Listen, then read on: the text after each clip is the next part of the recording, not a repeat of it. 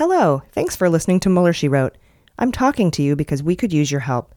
There's lots of costs associated with creating a podcast. There's editing, sound equipment, writing and research, hosting, shipping costs and merch, branding and web design, consulting and IT, and I'm not too proud to ask for your support. Our patrons are the single source of revenue to cover these costs, and to be totally transparent, we're still in the red. That's where you come in. By becoming a patron, you not only support our efforts, but you support women in podcasting and media. And the best part is that it's not a one-way street. In return for your pledge, you'll get access to our bonus content and ad-free episodes. You'll receive our weekly newsletter and our MSW Book Club membership. And you'll get all sorts of great rewards like t-shirts, stickers, reusable tote bags made from 100% recycled materials, and even our limited edition polonium tea from Russia with Love, created just for us by our friends at joyceteaspoon.com. So please help us out and head over to MullerSheWrote.com and subscribe today. You'll be glad you did. This podcast may contain laughter.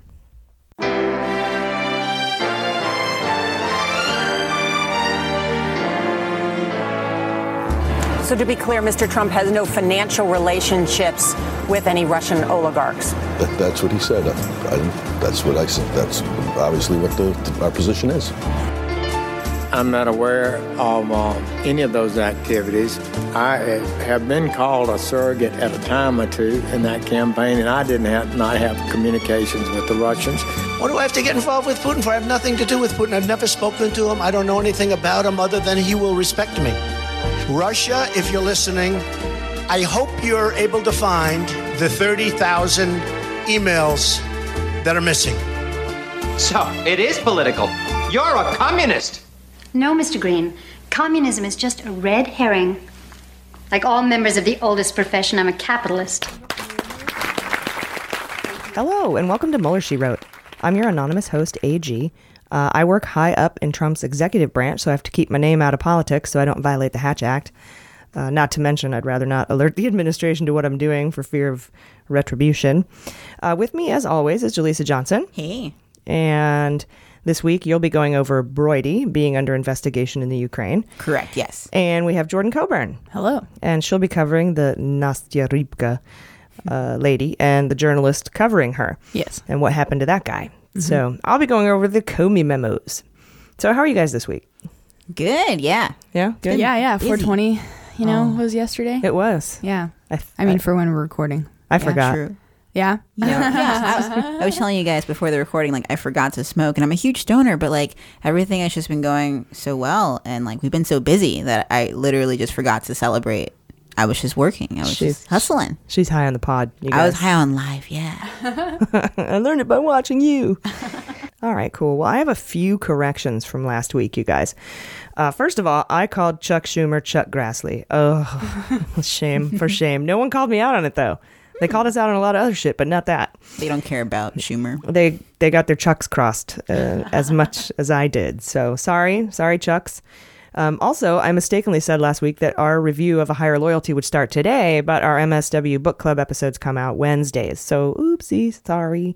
If you're looking for that, it doesn't exist yet. And finally, last week, Jaleesa posited that Hope Hicks could be Trump's bastard love child. Mm-hmm. And we got a bunch of really nice email letting us know that her father is alive and well in Connecticut and their family history is really well established. So sorry if we weren't clear that we were joking. Mm-hmm. But man, you guys are on it. Yeah. I promise to appreciate your candor if you promise to let us joke around once in a while. Yeah, the day we start calling people bastard children seriously is the day we've gone too far. That's a sad day. I think we can agree. And besides, if we don't laugh, we'll cry, right? So again, sorry about that. We weren't clear that we were just a joke. We were joking. I was surprised. Perhaps it was the genuine surprise on my part that, made people feel like we were trying to report the truth there. Yeah. Right. I'm not sure. We're not Alex Jones. We don't use our tinfoil caps for journalism. Just for jokes. Yeah, just for other authentic things. Parents deniers. Yes. Anyway, you guys, let's get into it this week with just the facts. So there was a lot of news that dropped over the weekend while we were recording, so let's start there.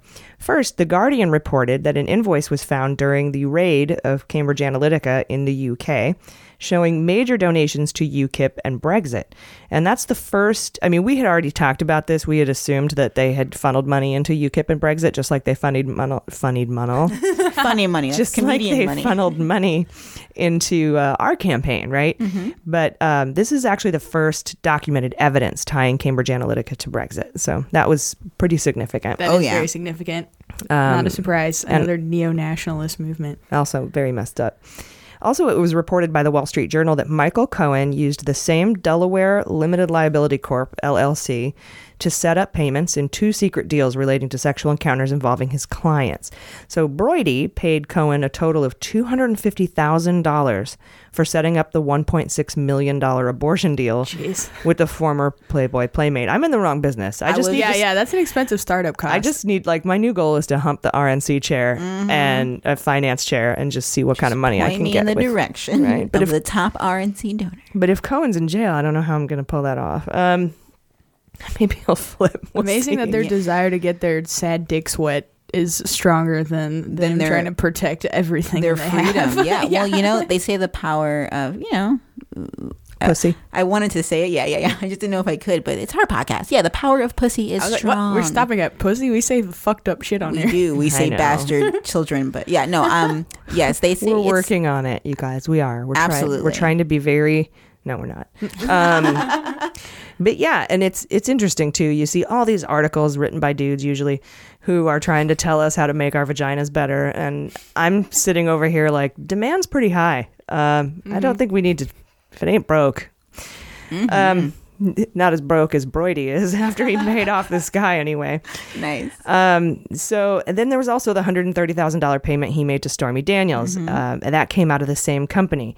And I think that money didn't come from him. This is me. This is my little theory here. This is my tinfoil hat. I think it came from shell companies. I think it was funneled maybe even from foreign donations through shell companies into his LLC. And we'll talk about that a little bit later in one of our minisodes where we talk about the 6 things to know about the Michael Cohen case, about a potential slush fund being set up for this shit. That sounds nice. Slush fund. It does. It kind of sounds like slut fund. Yeah. Oh, I thought like Sonic slushes. Thought fund. Nice. A charity, like food for thought. It's called Thoughts and Prayers. Thoughts for Tots. No, that's not. Oh, that's terrible. That's totally wrong. That's a Roy Moore Foundation. We're drawing the line to get into at Thoughts for Tots. So anyway, there's even a record out there that $129,900 was deposited into Trump's campaign from shell companies. Wow. That sounds like a weird musical, right? $129,900. Yeah. Also very close to 130,000. So close. It's like suspicious. It might actually be like 129,948 and 62 cents or something. I rounded. It's close to $130,000 to Trump's campaign from shell companies. And that, I feel, is probably laundered Russian money. Maybe UAE. Could have been Imbiza. Any of those would look so bad. That's all conjecture. Anyway, Sunday night, Trump and Cohen both filed motions in the Cohen case in the Southern District of New York to demand that they get to go through the raided materials before a taint team and take out what they think is covered by attorney-client privilege. Yeah. Anyway, I'm sure any reasonable judge would let a criminal sort through the evidence before the cops do. I'll have pics of these letters in the newsletter this week for patrons because they're just so funny. Anyway, later on in the week, the judge summarily denied their requests, but may suggest the appointment of a special master. It's widely believed that the judge will appoint a special master from the list that the prosecution provides, because I don't even recognize the names on the list. Like each side got to put a list up and said, we want these guys to be the special masters, and Trump's or Cohen's side had, I don't know, Sideshow Bob on it, like just weird, like probably nobody you would want to go through this evidence before the cops got a hold of it. So also over the weekend, the House Intelligence Committee, GOP, made a sneaky rat fuck move, and they demanded that the Comey memos be released from Rosenstein, knowing full well that the DOJ isn't supposed to hand over documents that are part of an ongoing investigation. And this is the Nunes camp? Yeah, this is Nunes, Gowdy, Gates, the fuck boys of Congress. Oh my God, the next boy band. That's perfect. Congressional fuck boys. Mm-hmm. I think this is a setup Basically, they want to create a conflict where Rosenstein has to deny the request, right? Giving Trump a reason to fire him, setting up a pretext to fire Rosenstein. Right. That makes sense. Well, then magically later in the week, the DOJ sent the Comey memos to Congress. Rosenstein sent them, calling their bluff. Like, fine, here, have it. And the GOP could not wait to release them to the public, which is hilarious. Because why would the GOP want to do that? Because these memos completely corroborate everything that Comey has said. Well, it appears that they made a mistake and relied on a Fox News report that said the Comey memos were classified. And by showing them to the public, they figured they could prove that Comey leaked classified information when he sent the memos to his friend, Richmond, to give to the press. The hilarious part is that even though Fox said the memos were classified, they were not. And by releasing them, the GOP has proven that. Yes, I love when fake news backfires. It's so funny to me. Yeah. And just that the fact that Trump gets basically his president's daily brief from Fox News is could be his downfall. So. Yeah. Yeah. I like that Rosenstein and the GOP were so blatantly not working in a coordinated effort on that. That was nice. Beautiful. It's like, okay, good. You are separate. Yeah. Uh-huh. That's nice. What a bunch of dicks. So much dick. Too many dicks on the Senate floor. Yes. Honestly, yeah. If the dicks weren't dicks, it'd be another thing, but they're dicky dicks. Yeah, and when you have Sometimes dicks fuck assholes. Sorry. It's fine. Is that a reference? That's a reference to 80s? Team America, World Police. Oh my God, yes. I watched that when I was like 12. Way too fucking young to yeah, see that's a that little young movie. for that vomit scene. But that's what I was going to say. It's scarred in my brain when it's just You like, know what? The puppet sex probably wasn't the problem. It was the that was vomit normal. scene. Yeah. I saw Pinocchio. Is that some porn I'm It's unaware of? Are you insinuated. talking about the actual Disney film?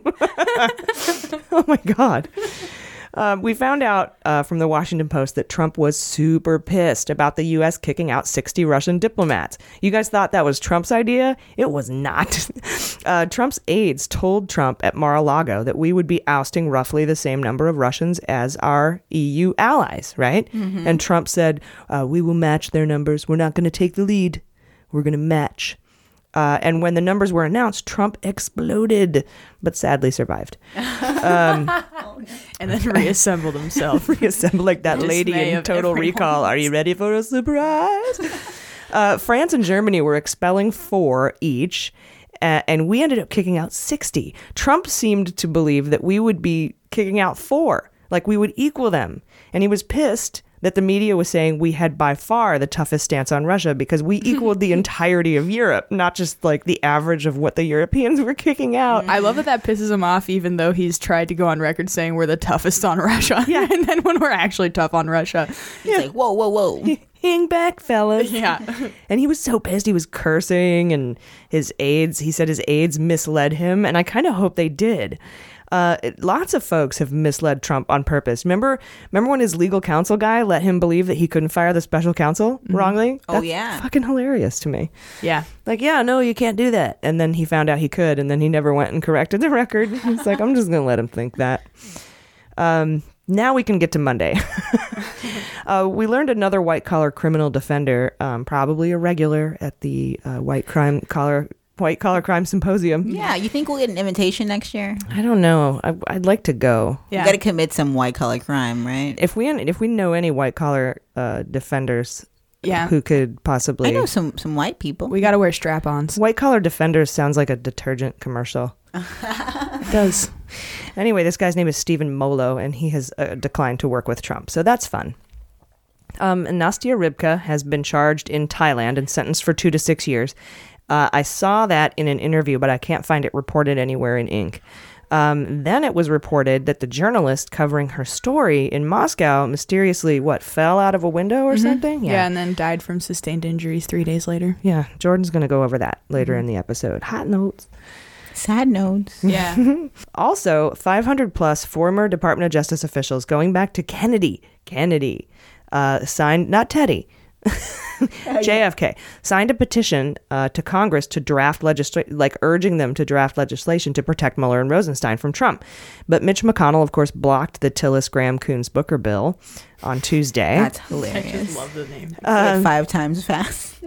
Despite McConnell's chicken shit move, the Senate committee has decided to take up the bill anyhow. We would learn later in the week that 7 more GOP members of Congress will back the bill. But even if they do force Mitch to take it up and pass it in the Senate, it will likely die in the House. But that puts House Republicans on record as refusing to protect special counsel, which I think will bolster the pattern of obstruction by that body. Oh, for sure. And fun fact, McConnell's reason the only reason he's actually saying to the press is that he's just positive Trump's not going to fire him.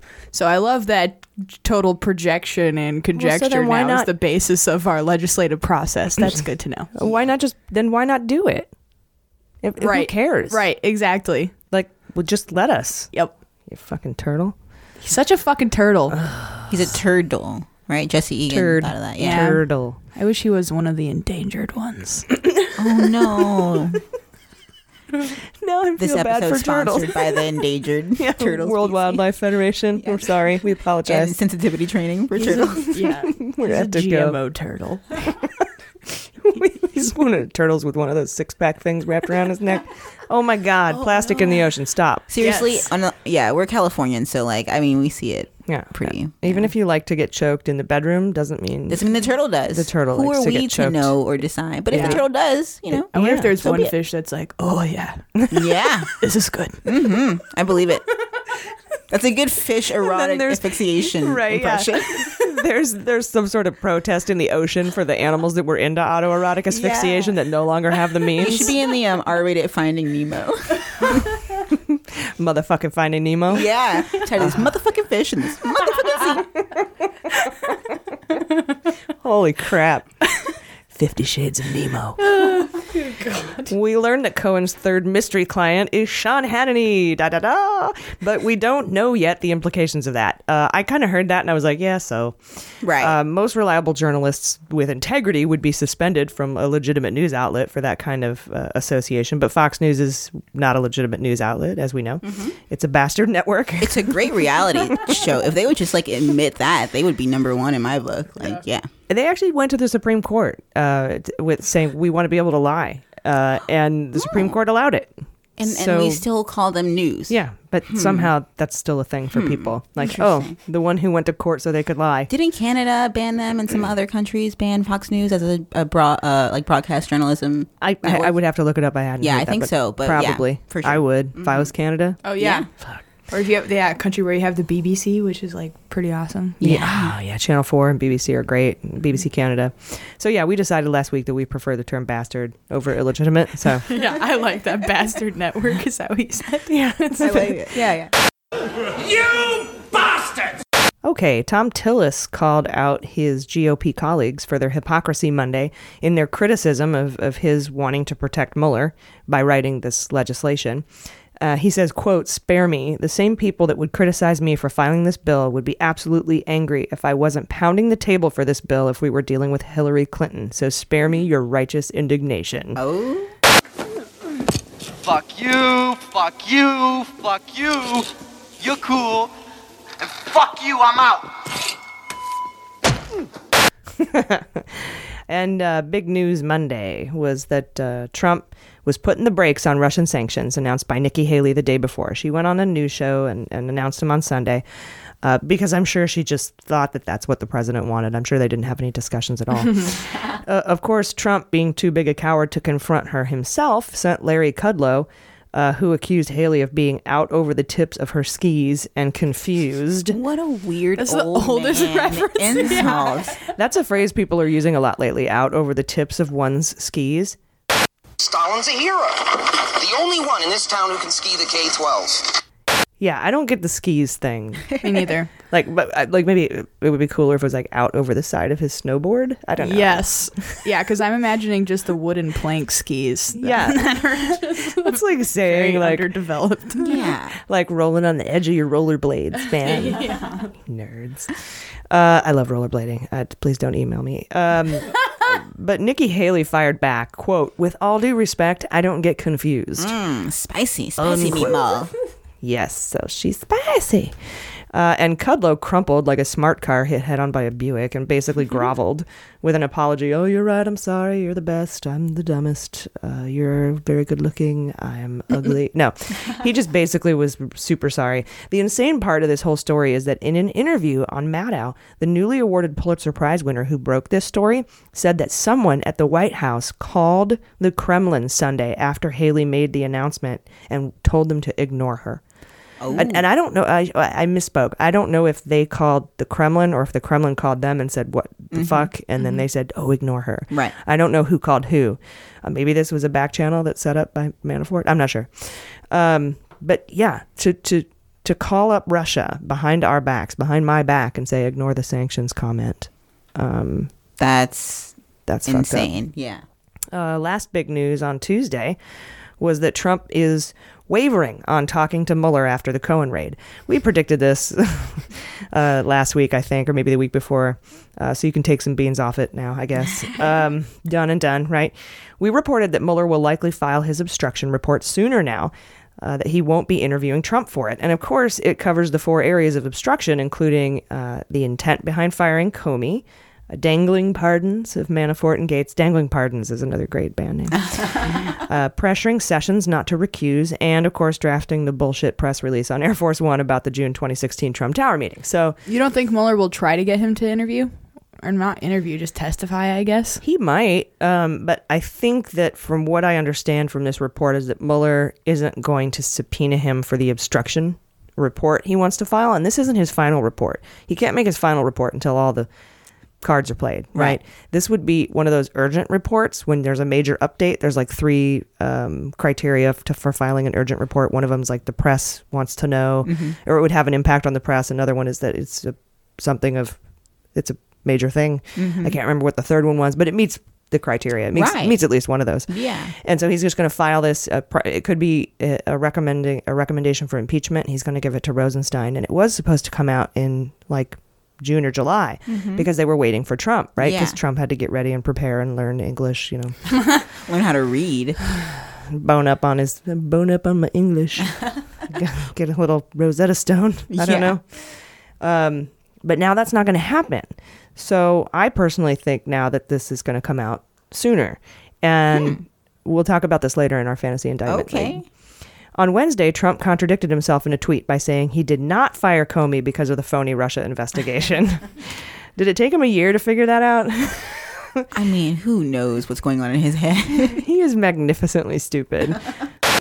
Mr. Madison, what you just said is one of the most insanely idiotic things I have ever heard. At no point in your rambling, incoherent response were you even close to anything that could be considered a rational thought. Everyone in this room is now dumber for having listened to it. I award you no points, and may God have mercy on your soul. Also Wednesday, an email sent to the PA police leaked telling them, this is an email that basically was sent to the police department in Pennsylvania, telling them to prepare for a potential large spontaneous protest to follow Trump's firing of Mueller, and that the rallies would happen quickly and without much notice. Also on Wednesday, 7 GOP senators moved to support the Tillis bill, as we talked about earlier, to protect Mueller despite McConnell's denial to bring it to the floor. So I'm wondering if on that day, on Wednesday, we came close to another Mueller firing or Rosenstein firing. Oh my gosh, I can't believe that. It could be like that. It could be like every day they're not sure if it's going to be the day, and so it's just like pure chaos. Because you were in Washington the other day. I mean, does it feel like that? Does it feel like everybody's like, it could be the day any day? Everyone was drunk. Oh, well, that explains it. It's a bunch of nun burgers. Yeah. But that's crazy that they're just thinking like they're not sure. They just don't know. Nunberg, nice pull. Yeah. They were all railing coke. Yeah. I love Roger Stone. Yeah. Where's a camera? Put me on TV. I smell alcohol in your breath. No, you don't. Eric Schneiderman, this is so great. He is now trying to close the double jeopardy loophole for state crimes in New York. So let me explain this a little bit. Right now, well, the Constitution does not protect for double jeopardy. If you're tried in federal court for something, you can be tried for it again in state court. There's no protection for that. It seems like double jeopardy, but that's not what the Constitution says. Right. Because the Constitution is about maintaining state sovereignty, and the states should be able to do what they want, right? Mm-hmm. Well, a few states, I think 29 or 39, I can't remember exactly, have taken it a step further and said, we are going to say that that's double jeopardy, and we aren't going to prosecute anyone if they've been prosecuted for federal crimes. Mm-hmm. We're not going to do it in the state. Mm-hmm. Well, Eric Schneiderman filed a thing with the Congress, the legislature in New York saying, hey, you guys should pass a bill that closes that loophole so that I don't have to, if in case Trump pardons, he'll have the green light to just pick the case right back up. Exactly. So that way Mueller can go ahead and charge these guys with everything, and because I feel like he's holding back some charges, like on Manafort especially, and because Manafort's language in that last statement, you're thinking the way that he explained, like in the case, how he wants to be pardoned, or not pardoned, but he wants to be. Oh, how he wants the charges all dropped? Exactly, future charges. He was really clear about. Yeah, so that was interesting. Well, that's future indictments too, but also I think that there are current indictments that haven't been revealed to the public? No, that haven't been made. The charges haven't been made by Mueller because he's holding off in case Manafort gets pardoned so that Schneiderman can do it. That wouldn't count as a future one? Because of the... Right. No, this doesn't have anything to do with the future indictments. This is more of the current shit he's charging him with, and how it's not everything he could charge him with. He's holding back some of the charges so that the state can try him for that in New York, because New York has this double jeopardy protection. Oh my gosh, there's so many levels. But if they take away that double jeopardy protection, Mueller can charge him with everything he fucking wants to. And if Trump pardons him, they can charge him in the state. Yeah. But Trump would have to wait until the grand jury was impaneled in the state to pardon him in order to get that to happen. So they have not yet impaneled the grand jury in New York, hoping maybe this legislation will go through, closing that loophole. That's cray. If he goes through the state, can he still be sentenced to a federal prison sentence? No, that would be a state crime, so I don't think you can go to federal prison for that. But state prisons still suck, right? I mean, they can. I imagine any prison sucks. Yeah, but when you're a millionaire, I guess he might have a nice life even in prison, but at least he'll be in prison, right? And I'm guessing on that. I'm not a lawyer, but that seems reasonable to me. Or like if they could can they try them? Maybe Jordan Parker, if you're listening, you can answer this question. If you go from, getting pardoned on a federal level and they try you on the state level, can they then escalate the case or in an appeals court process to the federal level? Yeah, not if you've been pardoned for that crime. Yeah. So. I mean, he's got a lot. Hopefully they can just get him. You're so cute. Like, they'll get him on something. Yeah. I think Mueller and Schneiderman are of the mind where they want to prosecute to the full extent of the law to ensure that these malefactors serve their time. Word of the week. Malefactors, prescient. Late but bastard. Love. Robocop. Riboflavin. Riboflavin? Yeah. So nice. Weird. I love you. Late Wednesday, a bunch of Republicans in the House sent a letter to Christopher Wray Huber, that's a U.S. attorney, and Jeff Sessions requesting investigations be opened into Comey, Strzok, Page, Lynch, McCabe, and HRC, Hillary Clinton. That's the fact. Here's my thought. This is to muddy the waters in the real investigation happening right now that Comey opened into the FBI New York field office against the agents that blackmailed Comey into reopening the Hillary email investigation 11 days prior to the election by threatening to go public if he did not. Sessions is recused, so I'm not sure how the fuck he can be part of this or why the GOP sent him the letter in the first place. Because I have to remind you guys, Sessions isn't just recused from the Trump-Russia investigation. He's recused from anything that has to do with the election because he was called a surrogate at a time or two. In my day. I'm hoping there's proof of this conspiracy between the White House and House Republicans to discredit the DOJ and the Comey Six in the Cohen raid. And I think that's why Trump and Cohen wrote the letter saying, we want to go through that shit first. Oh, yeah. And I think that would warrant a no-knock raid on Cohen more than just FEC violations in the form of payouts to adult entertainers. Too, yeah. We said this a couple weeks ago or last week when this happened. I was like, why are they no-knock raiding a guy for payments to hush money payments? That's weird. Not why you no-knock raid somebody. Also, a story from Vox would come out Friday indicating that in January, Trump pressured Sessions to fire Strzok and Page. You guys didn't know this. This is brand new reporting.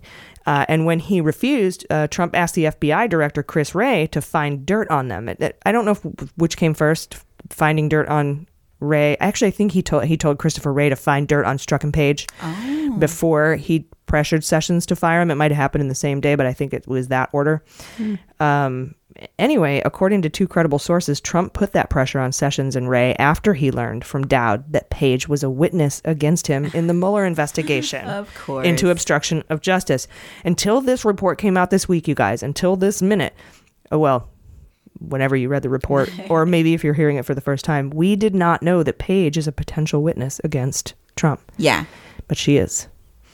And then the whole Strzok Page texts got released by the GOP in the House, and that's part of the conspiracy. And God, I hope it's all in the Cohen tapes. Oh, yeah. Probably not, but man, it'd be great. We can make our own fantasy Cohen tapes, Yeah. We could. Fan fiction. Yeah. No peeing, please. No. Keep that out. Thursday, Cohen dropped his libel suits against BuzzFeed and Christopher Steele. So you guys remember back when the Fusion GPS testimony came out and the BuzzFeed printed the dossier, Cohen sued him because it said Cohen was in Prague in August chatting with Russians about setting up deniable cash payments to Russian trolls. Mm-hmm. And then they could hide out in Bulgaria. Remember, we talked about this. Mm-hmm. But a lot of people are saying, Cohen is saying it's because he's too busy to deal with those lawsuits. But I think that the raid is going to show proof that he was in Prague. The McClatchy report says so. Oh, yeah. And a lot of people don't trust the McClatchy report. I do. They have 9 Pulitzers. But anyway, that he went to Prague and was conspiring with Russians to pay off these troll farms to interfere in the election. So, but in the other Cohen defense was, I don't have a stamp in my passport, so I wasn't there. Right. That's like saying I don't have an STD, so I couldn't have been in Amsterdam. There are only 2 things I can't stand in this world. People who are intolerant of other people's cultures and the Dutch. What? Yeah, so I just, that's the dumbest defense ever. I don't have stamps. I've traveled in Europe, and when we would go from like Germany, I went from Germany to Prague, which is where is how they say Cohen got in. I had to ask, chase people down to get a stamp, and they still wouldn't give me one. So that's not proof. No, especially if there's any chance that you're there with any coordinated, efforts. Yeah, so lies. Then midday Thursday, we found out that the IG, Inspector General, sent a criminal referral to the U.S. Attorney in Washington for my husband, Andrew McCabe. I'm not sure why they didn't send it to the DOJ, which is where you're supposed to send criminal referrals, but whatever. Remember Graham and Grassley, they sent the criminal referral for Christopher Steele to the Department of Justice, but probably because Rosenstein would be the one accepting it and he would think it was stupid. I want to get to the bottom of the New York field office McCabe-Comey story. I really do. I feel that if McCabe lied to the Inspector General, it was because he was either protecting the agency or he wasn't allowed to discuss the ongoing investigation, or he didn't lie. But I can't there's no way to know right now. Balance that with the IG report, because the IG report said he lacked candor. But it's interesting, and this kind of ties in with the Comey memos too, is that remember in the majority report, they wanted to make sure, one of their remedies for this was to make sure that the head officials of the FBI weren't just allowed to authorize leaks to the press. Right. But Comey has said in interviews this week that the director of the FBI and the deputy director of the FBI have the authority to decide what gets to the press. And this is an ongoing investigation, so I'm not sure Comey can tell us the whole story, and I really don't know, but I'm keeping him in the sexy justice calendar, so. I stand by that as well. Are you going to talk more about the Comey's opinions on the McCabe stuff later? I'm not sure if they come up or not. I'm sorry. Okay. Can I bring it up now? Yeah, go for it. I think it was you who told me this earlier, but that he actually came out confirming that McCabe did lie. Well, no, his language is different. He didn't say McCabe lied. He said, if you lie, you should be fired. Investigated, or yes, there should be some consequences. Yeah, he didn't say McCabe lied. He said McCabe didn't tell me about his telling the press about the HRC emails stuff, but he has the authority to not tell me. I wish he would have told me. And then when asked if McCabe lied, he said he didn't say anything other than, look, all I can tell you is if you lie, to the FBI or to the IG, you need to be disciplined. He didn't tip it one way or the other, really. Got it. It was very careful language, and I would like to think that Comey is deliberate in his words. So yeah, I trust Comey's choice of word too, like very carefully. I think so. He chooses them. I'm keeping McCabe and Comey in the Sexy Justice calendar. I'll send you stickers if you want to put it over their faces if it turns out that they're lying bastards. Yeah, we'll get like round stickers so you can just put them right on the face. But I have this I just have a feeling about this. To swallow for us. And later in the week, we learned McCabe is filing suit against the Trump administration and the FBI and the IG for wrongful termination and defamation of character. So he's sticking to it. Yeah, so we'll see. And I just don't think these career legal minds and law enforcement guys, Republicans to boot, would do this. I don't know. Yeah, it doesn't make any sense, but I guess we'll find out soon enough. Mueller probably knows. I'm sure. No one knows everything. Yeah. Giuliani asked to join Trump's legal team to help negotiate the end of the Mueller investigation this week. Now, Giuliani is tight with Alfa Bank and is likely part of the Mueller investigation, and this is just speculation, so I don't think he'll be allowed to represent Trump. Also, you don't negotiate an end to an investigation. This is past the settlement phase. Yeah, the best you can do to wrap up an investigation is to step back and cooperate, which is what Dowd was advising the president to do, but, he pieced out, so I don't know. Yeah, knowing Trump, he will for sure welcome him with open arms, even though he has ties to everything that's being investigated. And I wonder if he'll get away with it. I mean, you think he'll be stopped, and I hope so too, because it makes total sense. But now I'm starting to wonder, like, well, what is Trump's plan? Does he actually know a loophole? Do you think he's just winging it? He doesn't have a fucking plan. I hope we're not underestimating him the way we did before. I mean, Putin's probably the one really calling the game plan. He's bringing checkers to a chess fight. You might be right. I hope you're right. Yeah, and here's the chess fight. Finish him. Here's no Roger Stone unturned. Oh, good one. Half man, half mustache. Here's the thing about Giuliani. He knows what happened at the New York field office. Mm-hmm. In fact, he went on TV before Comey went to Congress with the reopening of the Hillary case and said, something big's coming. October surprise. Not going to tell you what it is. Ha ha. I'm fucking rad. That's right. But I'm talking to the FBI right now. And then after Comey came out, he's like, see, I told you that's what it was. Like he knew. He did that. Yeah. He not only did he, and people were like, it's funny. They showed the Fox clips of him saying something big's happening, and all the Republicans and the pundits were like, oh, you can't know that he was talking about the Hillary Clinton thing. And then they follow it up with a clip of him saying, yeah, it was about that. And it was like, oh my God, you're so dumb. Yeah. Like, are they now coming out and like saying, yeah, he said it, or are they still trying to defend him in this weird? I don't know. They just shut up after that. I don't watch Fox. I guess I should know thy neighbor. Don't bother. I wouldn't. But here's the thing. I mean, I guess I don't know. I'll see clips. I'll get the highlights. I tried watching the Scientology Network the other day in that same vein. I didn't know they had a network. They do. I got pretty far, actually. I'm embarrassed to say how long I watched it. No, I think that's actually really, really noble of you. I think it's best to get sources from everywhere, even the tinfoil sometimes. But Ferris Bueller's Day Off was on. Well, good point. Their whole network is filmed like a Lifetime reenactment scene. That's that's like the whole network on a very special episode of Scientology. Yeah. Oh my gosh. I don't know. I think Giuliani's Giuliani's under investigation because remember Comey said in one of his interviews, he's like, somebody said Comey started the investigation into Andrew McCabe. And that's not exactly true. Comey started the investigation into the leaks from the field office, the New York field office. Yeah. And McCabe was involved in that, but I don't know if he was a subject, target, witness, whatever. Right. But Giuliani clearly has shown himself to be part of that by his comments on Fox News before and after the Comey letter went to Congress, outing the reopening the Hillary email investigation.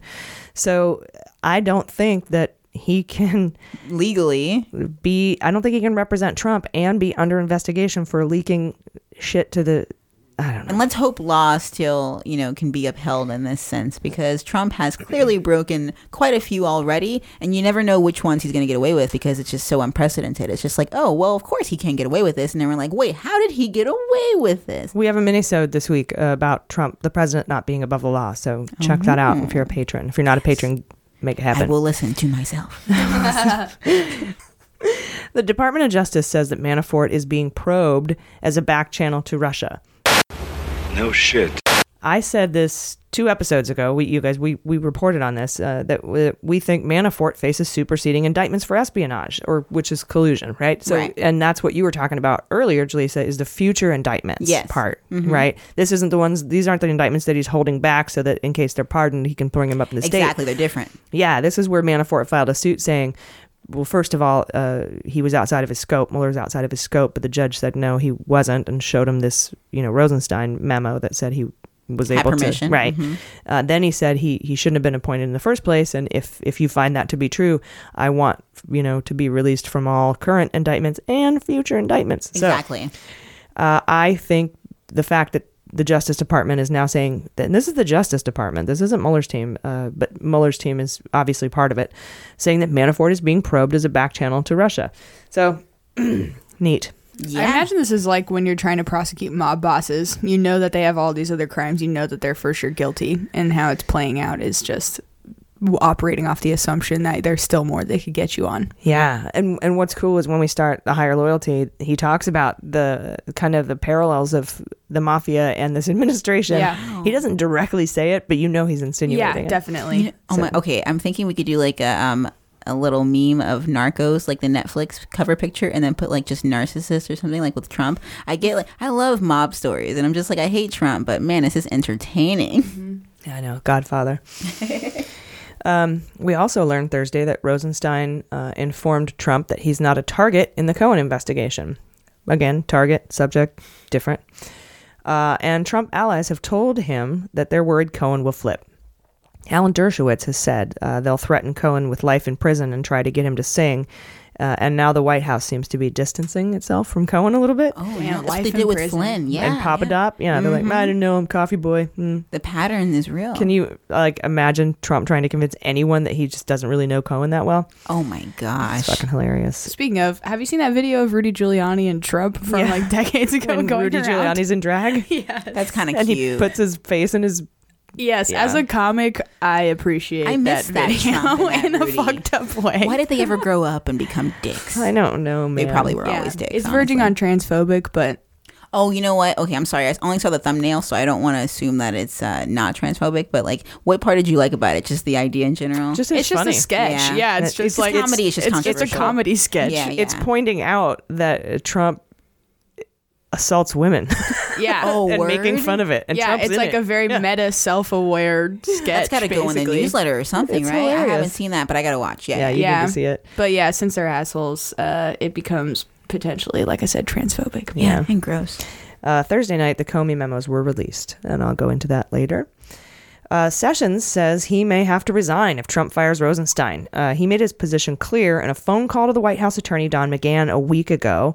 I think that might have been what stopped Trump from firing Rosenstein last week.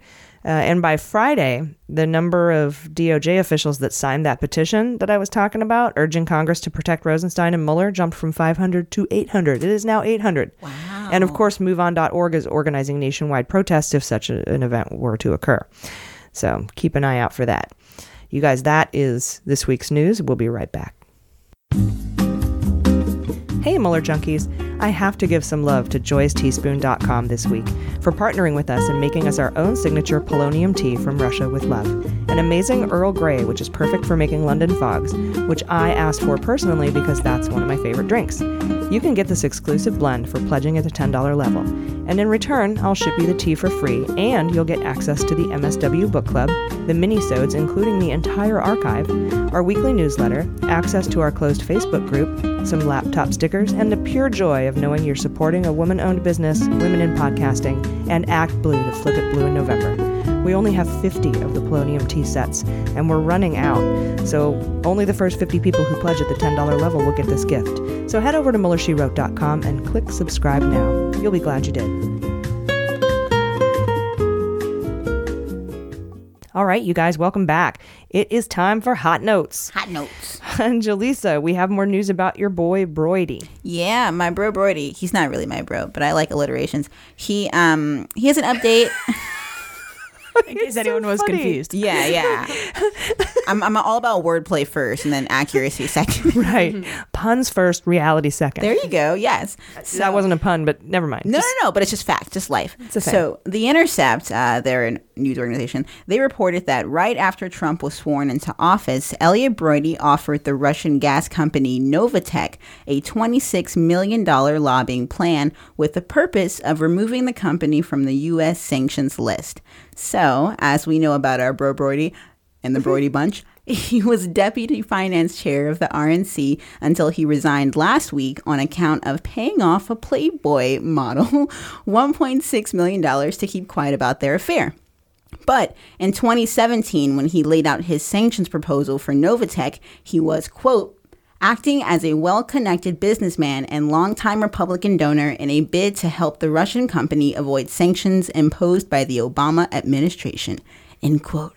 So just a quick reminder, the 2014 sanctions we're referring to were implemented to punish Russia for annexing Crimea and supporting pro-Russian separatists in eastern Ukraine. A lot of you guys know that. So last year, Broidy emailed a rough draft of his plan to attorney Andrei Baev. I don't know how to pronounce this. I think this is... how do you spell it? It's B. Okay, so Andre I got right, but then Baev is the last name. Baev? Yeah. B-A-V-E? B-A-E-V. Oh, Baev. Baev. Okay, cool. That makes sense. Baev. I could be totally wrong. Yeah, no, that sounds about right. It sounds Russian. He's a Hooked on Phonics worked for me. I love it. It's like Russian phonics. So he was a then... we got to make that commercial. Yeah. So Andrei Baev, he was a then Moscow and London-based lawyer who represented major Russian energy companies and had already been in contact with Novatek about finding a way around the sanctions. So Broidy suggested arranging meetings with top White House and congressional leaders, as well as creating articles and press favorable to Novatek, not to mention the full list of lobbying activities that were achieved by Broidy's consultants behind closed doors. So even as he was orchestrating all of this, Broidy insisted that his company, Fieldcrest Advisors LLC, did not perform lobbying services, but instead hired others to do it.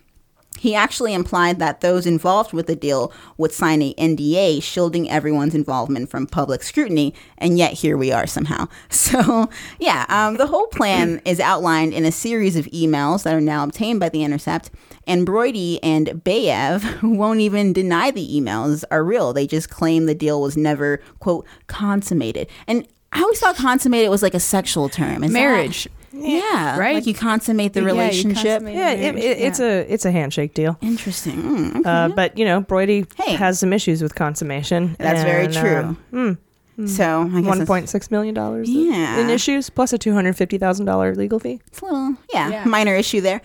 So last month, Bloomberg News reported on the story stating that Broidy, quote, offered last year to help a Moscow-based lawyer get Russian companies removed from a U.S. sanctions list, end quote. And Baev commented on the story saying, at the time, when I was a partner of Chadbourne and Park LLP, I had very preliminary discussions with Elliot Broidy with regard to possible engagement of him as a strategic consultant with regard to a possible instruction by one of my corporate clients. I think we should call Baev Beavis. I like Baev because, like, if there's bromance, it's like it's Broidy's Bay. Mm-hmm. But Beavis and Broidy, like the Brady, I see a lot of references. Beavis and Butthead. Potential. Yeah, for sure. Beavis and Broidy. Definitely. I love it. Very nice. So their whole I need you to pay off a Playboy model. It's like right before my time. I remember growing up to Beavis and Butthead when it was ending, and then there was also Ren and Stimpy that I like just barely missed. Do you guys remember? Apparently, the creator of Ren and Stimpy is a fucking pervert that's getting charged for like sexual. A lot, doesn't it? It's the least surprising thing. Yeah, I am Trumpolio.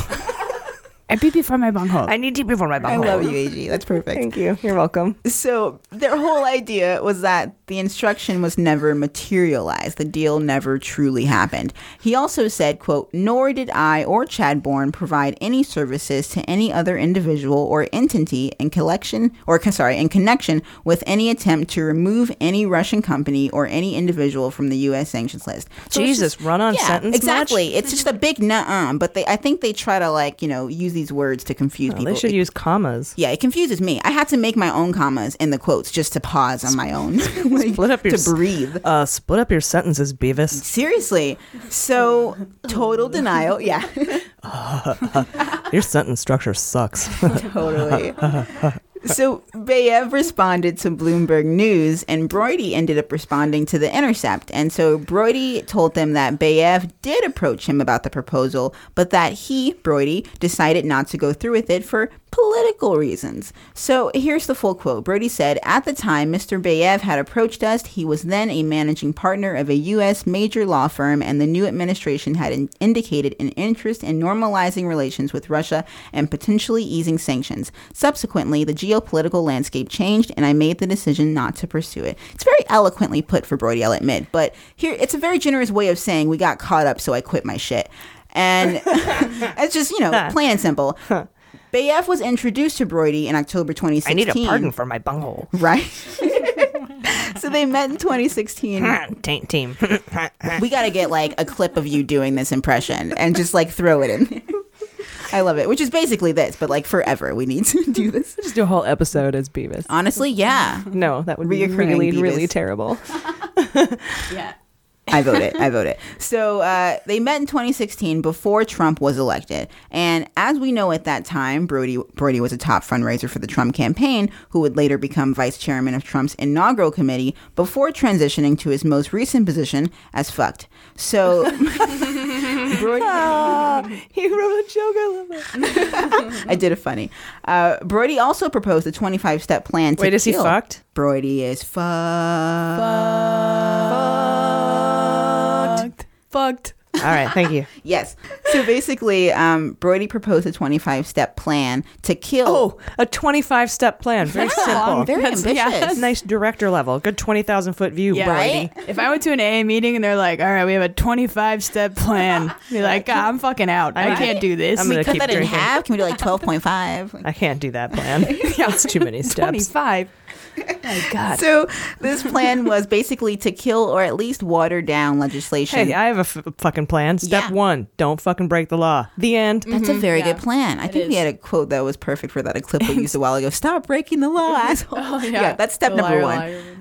So this was actually from Senator McCain. He brought this legislation he was pushing through Congress to take the decision to lift sanctions out of Trump's hands and into the hands of Congress, which I guess technically when is did a step he do up. that? Congress has bigger hands. October 2016 is when he was trying to do this. Okay. Trump couldn't hold it in his hands because it's just too small. Yeah, for sure. Yes. So, of course, this wasn't a good thing for the Brody bunch. And Brody created this document that included charts estimating expenses for the next 3 years. Pretty much the plan was to pay off a bunch of people to combat this legislation. So political experts, lobbyists, attorneys, they were all, quote, willing and able to work immediately on Brody, Bayev's, and Novitek's behalf. Novitek sounds like something from Office Space. Or like Star Trek. You work at Inatrobe or Novitek?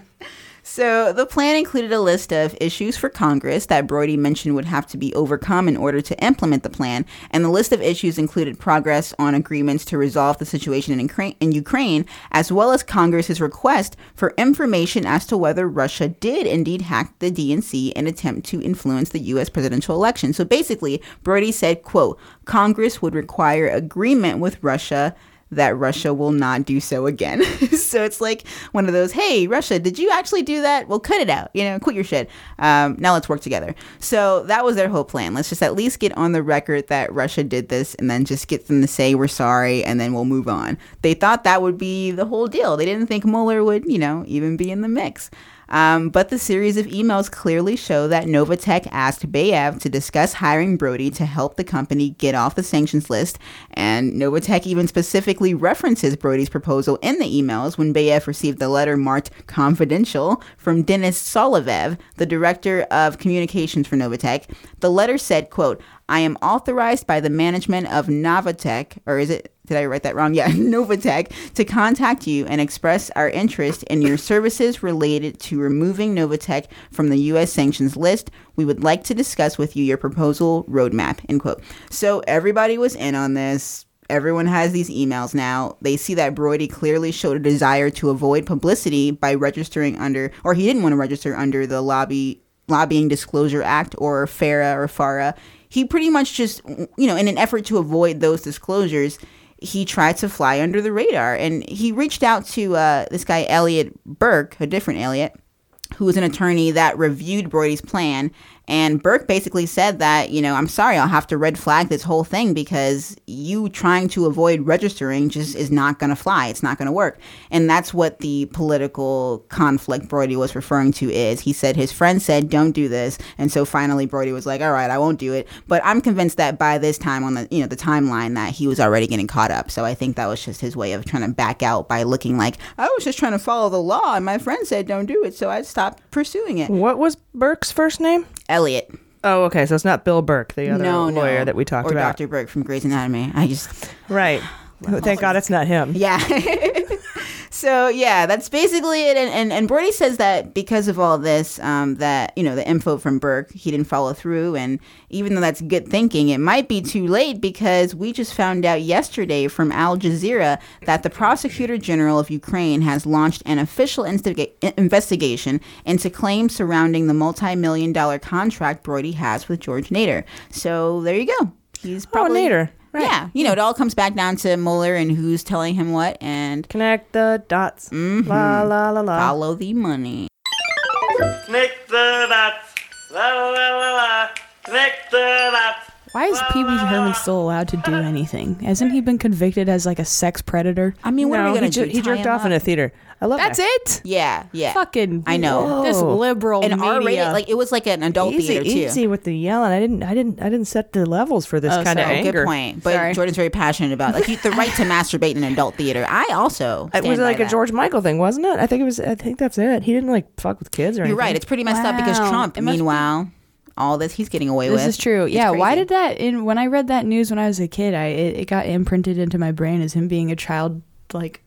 Propaganda is a hell of a tool. Probably because he had maybe a children's show. Yeah, no, that's definitely. Yeah, no. At the very end of the first Pee Wee Herman show, he got his true wish to fly as he zips through the air, courtesy of intentionally cheesy special effects. Let's see, the luckiest boy in the world. Like, this is not what I'm looking for. He walked into an adult movie theater. Nothing brings a star crashing to earth like the word sex scandal. Let's see, looking. Pro Pee Wee rallies have been held. That's weird. Pro Pee Wee. Pro Pee Wee. Pro Pee Wee. I'm pro Pee Wee. Yeah, basically he jerked off in adult theater. I'm pretty sure. So Louis C.K. will come back. Basically, that's what we can take from an that. AMC. He didn't lock a woman in a room. It's not fair. It's still risky, but it's not fair that he was so tarnished. But that's what he's not though. Would they release Pee Wee's Big Adventure? Everybody our loves him. Like what Jordan was saying, like people are constantly saying, like, your generation. No one cares what you're right. My generation is, protesting gun laws and just those hooligans. I'm kidding, you damn millennials. Of course. Anyway, so Broidy Bunch, that's interesting. Hey, Broidy Bunch, here's the story of an asshole rich guy who was sleeping with some very lovely girls. Oh. All of them were Playboy models, like their mothers. Probably the youngest one got pregnant. I don't know. I like where this is going. I'm just making shit up. And of course, I'm all for Playboy models. In fact, I'm like, why didn't I do that? But like, I also feel like you still got time, girl. You're right. You're young. The night is young. I'll see you guys later. No, I think never mind. I'm not going to talk about what I did for 2 days and how old I was when I did it, but off the record, we'll get to it. Girl, you can dance. Thank you for inspiration. Thank you. Anyway, thanks for your Broidy information. And that was the start of Jaleesa's down. Yeah, she gave up on podcasting and became a stripper. If anyone wants to, just a joke. We're hiring apparently. So if you're interested in being on the podcast, no, we're not. Need a new token. Sorry, I'm all for sex work. If we could do it in America in a way that wasn't shitty, then that would be great. Yes, this is a big thing, and I don't understand the battle between feminists and sex workers because that just makes no sense to me. Right. If you want to go out, some comedian, I can't remember who it was, said if God wanted women to prostitute themselves, he would have given them free will and a vagina. And he did it tongue in cheek, right? Yeah. No pun intended. But why are feminists? I think it's. I mean, I get it a little bit because when I was younger and I would see women stripping or selling their bodies or doing half-naked pictures on cars or whatever. I'm like, oh, that's so terrible. What a bad message for women. But really, it's empowerment. Yeah. And it's choice. I think in other countries way back in the day, I mean, I have a very fuzzy knowledge of history, but it sounds like the Puritans in the more recent years, like, you know, of America being a country, is like become more conservative compared to other cultures. Yeah, but why feminists? Yeah. Well, Christianity why super liberal feminists? I'm not talking about Christians. I'm talking about fucking feminists. I think it's a religious and like a conservative social issue that usually stems from like the religion and like that culture of like conservatism, right? Yeah, but these are intersectional feminists. Yeah, there are women who are very socially conservative, but you wouldn't know it until they started talking about a certain issue. No. I'm not talking about conservatives at all. I'm talking about liberal feminists. Oh, okay. Against sex work because they're saying they're being exploited, etc. I didn't realize that was a thing. As if me neither but I have very good friends who are sex workers, and so I'm like, what? And they're like, yeah. They judge us because they're saying that we're being exploited, like we don't, like we're not in charge. My brain almost couldn't even process what you were saying. Tough, right? I'm glad. Good. Yeah, I was Stay that way. No. Okay. Yeah, liberals. That's weird. Anyway, that's a completely different discussion for another day. Sex workers, big ups. Now we're going to head over to Jordan. You have an update on the sex coach. Speaking of sex workers. Yes. Nastya Rybka. Yeah. Yeah. So you mentioned that you had heard in an interview that she got sentenced. I couldn't find anything on that corroborating that right now that is written. I can't find it either, but I heard. Yeah. I heard it. I mean, it would make sense at the very least that or something else, but I'm stealing Jaleesa's wine. She's not even looking. Don't even look. It's that time of the podcast to steal Jaleesa's wine. It's our new weekly segment. See, you smoke weed. I don't, so I have to make up. You're right. I'm this way with weed. I will steal my friend's weed. Like I'll just like reach over and be like, "Hey." Well, weed's for sharing. I think so. If you tried to steal, like reach over and steal my wine, things could get crazy. Yeah, things could go wrong. Well, good to know. French fries, take them. Oh, now I'm hot. I get more territorial over the French fries. Oh yeah, I once punched my best friend in the face when she reached across and ate my cookie. Do you know what I used to do to my ex-husband? I used to, when we would get fast food. This is back when I ate fast food. I don't do it anymore. But I would get the bag and I would hold onto the bag because he was driving. Because he insisted that he drove because I'm a female. I would reach in and I would grab fries out of the fry container and drop them into the bottom of the bag. Ooh. So that I could have the bag fries later. Like, dude, is that wrong? No, that you know what I'm so thinking? Right. That's so people smart. have been like emailing us saying they want to get us gifts, and I was thinking like it's so funny how bag fries. Our favorite things are weed, wine, and fries. Like that's kind of the trifecta I'm here. not a fries person. If I can throw pizza in there. Cheese, if I could just get some cheese, so maybe some dill Havarti, nice room temperature brie. Yeah, that'd be great. I'm older though, so no, I'm down for that. But I understand the za, you know. Oh, I fucking love the za. And what was the other food? Fries. Okay, yes. I get it. They're delicious for sure. Fries on za. Guys. Dude, what? They have what? Fries on za. I can't even. Please, let's get into the sex. I can't even because I'm carb free over here. Okay. Yeah. Except for wine. Yeah. This is a good time for everyone to take a break and go get some fries and return for this nice. And we're back. Yeah. Okay. So Nastya Rybka, as we know, she is the Russian sex worker who is currently being held against her will. Obviously, that's usually how being in jail works. Oh yeah. Here's a Family Guy episode where they don't want to get out, so they're trying to like do things they stay in. Yeah, that's Manafort's plight. But so she's in Thailand still. On Monday, not today, on Monday, news came out that there's a Russian journalist named Maxim Borodin who died. So this guy was found badly injured by neighbors in his, I'm going to really try to not fuck this name up. Yeah, it's a Russian city. It's Yekaterinburg. Can I see it? Mm-hmm. I want to try it. Where's that at? Right on the top. Oh, yeah. Wow, that's a weird one. Right? It doesn't seem very Russian. Yekaterinburg. Yeah. That seems more Polish. Yeah, exactly. Or German or something. Yeah. Maybe his father's side or something. Well, it is a place. Yeah. Oh, I'm sorry. Good old Wyberg. Yeah, Wyberg. That sounds better. So he was found in this city in Russia, and he was taken to the hospital where he later died. Local officials say that there was no suicide note found, but the incident was unlikely to be of a criminal nature. What's interesting about this guy is he was a Russian investigative journalist who was pursuing leads that derived from Nastya Rybka's videos that Navalny, Putin's one opponent, essentially, or viable opponent, was releasing to the public that was unveiling corruption in Russia on the yacht, as we've talked about. I forget what episode it was in. About it in. So he mysteriously turns up dead. However, a friend of Borodin's said that he had actually called him the day before, saying that his flat was surrounded by security guards and there was a guy with a gun on his balcony. Wow. And they were all around the staircases that were in his flat. And then he calls him later and says, oh, I guess they were just doing a drill. But then the next day, he winds up mysteriously falling to his death. Russian authorities deemed that there was no foul play involved, obviously. They said that the door was locked from the inside, which is proof that he did it himself. But he has a fucking balcony. Because murderers don't know how to lock doors. Yeah, seriously. Exactly. Like they couldn't pay off. I'm going to go in and leave the door open because I'm trying to set this up to look like a suicide. Dumbs. Exactly. And so this guy, on top of investigating this Navalny story that broke, he's also recently been investigating the case of hundreds of Russian mercenaries that actually died in Syria fighting with Assad. And so they were known, there's this group called the Wagner Group, which provides Russian mercenary soldiers.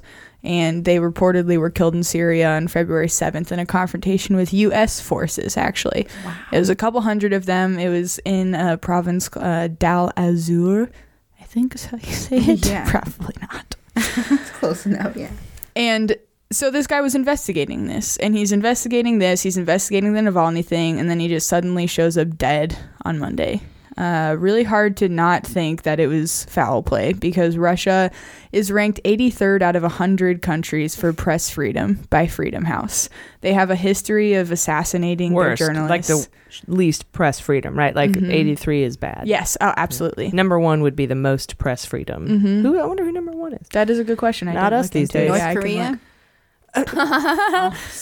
Definitely not. Did I hear the wrong list? Well, 100. You were right in the extremity of it. Okay. But they would be 100. Yeah, no, it's probably like some European, Switzerland, Sweden. Yes. Situation. Oh, yeah. Switzerland as Canada. The number one peaceful. Yeah, definitely. Yeah, exactly. Could they battle for the number one, like, best? That's the one time they fight. Yeah, exactly. Nope, we're neutral. So yeah, Russia has a huge history of assassinating their journalists. Sorry, I know I keep getting loud. Sorry, you can cut that out also. No problem. So 108. So for example, one of Russia's best known investigative reporters, you might recognize her name as Anna Politkovskaya. She was shot dead in her elevator in her flat in 2006.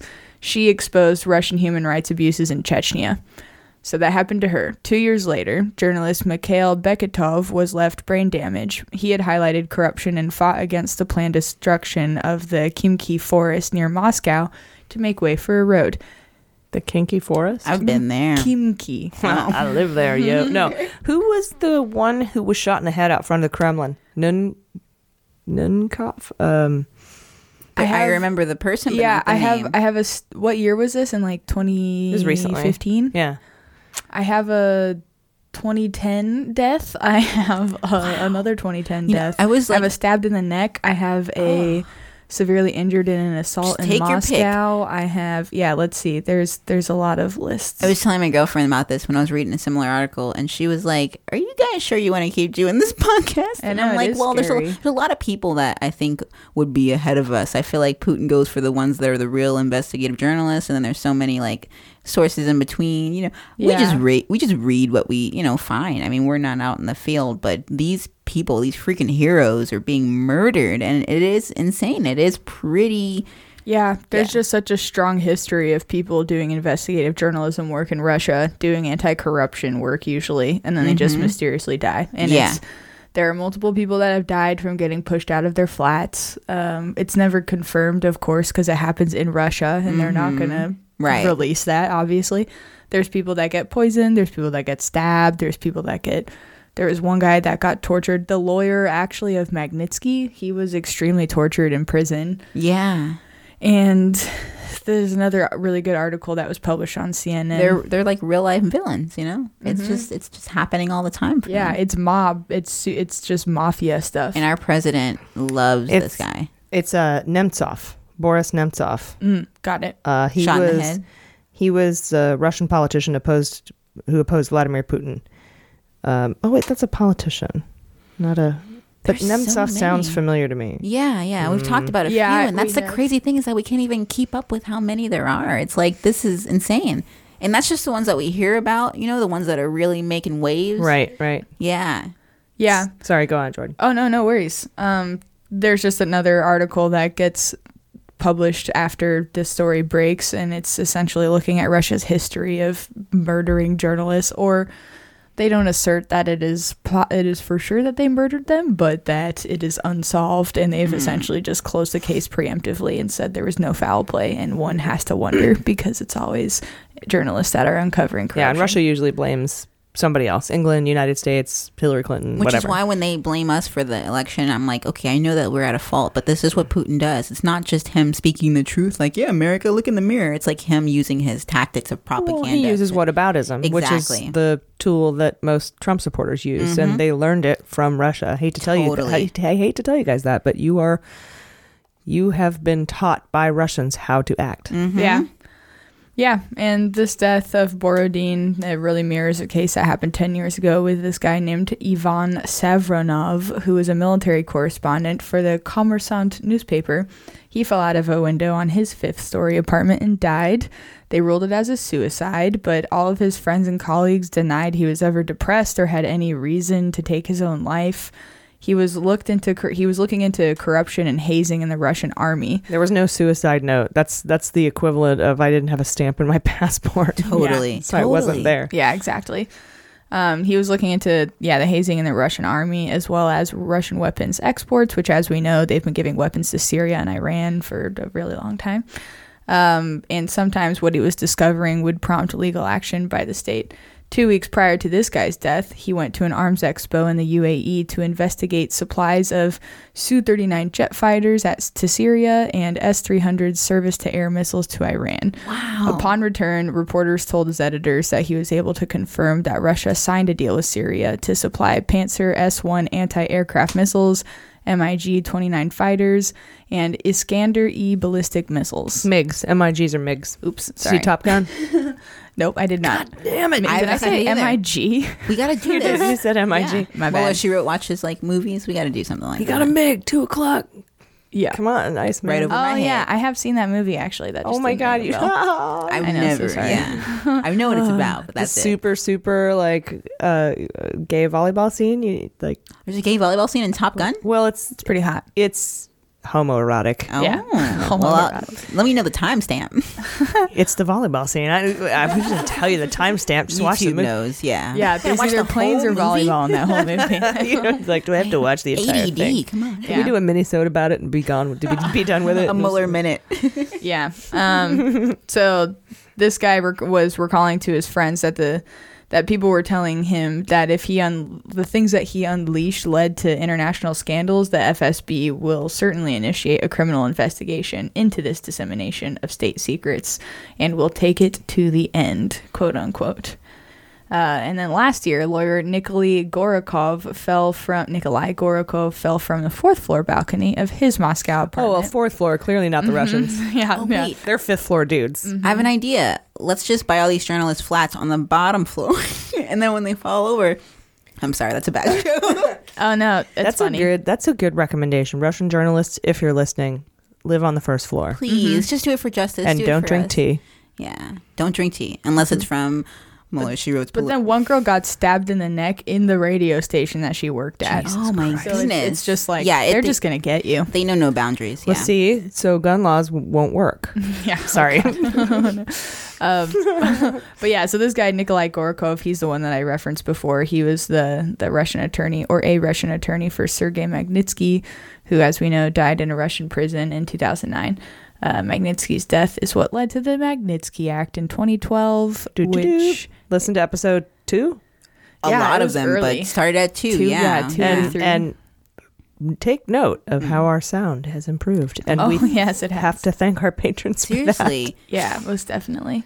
And so, that guy, once the Magnitsky Act gets passed, it becomes, Veselnitskaya, Putin, the Lot's sole mission, essentially, to get that overturned because it's punishing Russians that were seen as responsible for the corruption leading to this guy's death, for investigating this, supporting it, not supporting it, but, litigating against it. And basically, Russia kills their reporters constantly. And if this guy was not killed by some sort of foul play, that would be very surprising. And I'm sure it all started with hashtag fake news.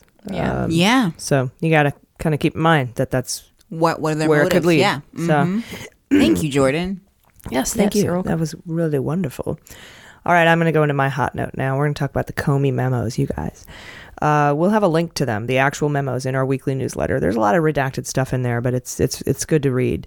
Head over to MuellerSheWrote.com and subscribe so you can receive those newsletters every Wednesday. Jordan puts them together. They're fantastic. I have to say it's spectacular. So you're welcome. All right, so for almost a week, House Republicans like Nunes and Gowdy and Gates were demanding the release of Comey's memos, like little bitches. We want the memos. These are the memos that Comey drafted contemporaneously after multiple meetings with Trump, where Trump said weird things to him that he felt he needed to document because he thought Trump would lie about them later. That immediately says a lot about this man. So House Republicans demanded the memos under threat of subpoena. Right? They said, we will subpoena you if you don't send us these memos to Rosenstein, the Department of Justice. And I think they did that because they believed Rosenstein would refuse to release the memos as they are part of an ongoing investigation into obstruction of justice.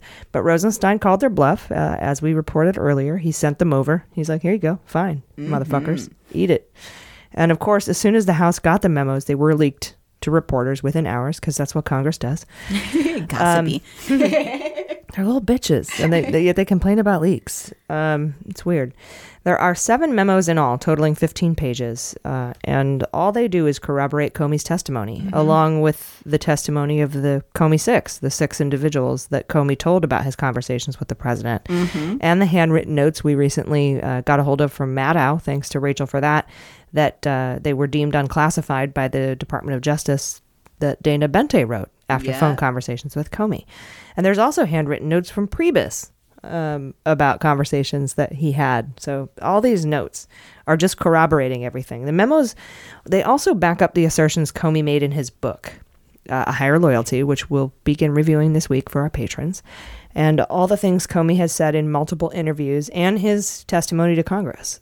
So Jamie Raskin, a House member from Maryland, said, quote, "This is a tactic that has backfired. From what I've seen of the Comey memos, they bear out completely the authenticity of his reports and his own credibility." So, eat shit. So the memos document conversations Comey had with the president, including how the president asked for Comey to let go of the Flynn investigation and for Comey to publicly clear him in the Russia investigation. Like, that was his big thing. Like, I need you to go out and tell the public I'm awesome. Exactly. There's a passage that says at one point, Priebus asked Comey if Flynn was under FISA investigation.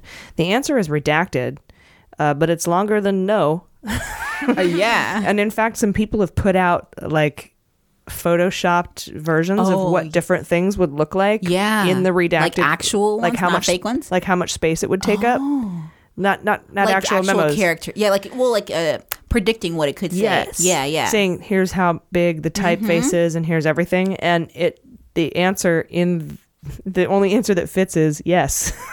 Like basically, or YES. Like how many characters? 3? Quote, yes, unquote. Oh. Or what about like, no. Quote, N-O-O, unquote. No.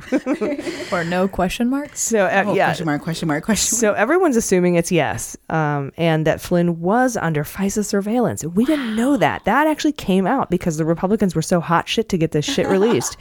And that's idiots. We didn't know about that. That's one of the things that came out in these memos that we didn't already know. A lot of the memo stuff we knew already from Comey's testimony and from journalism and stuff.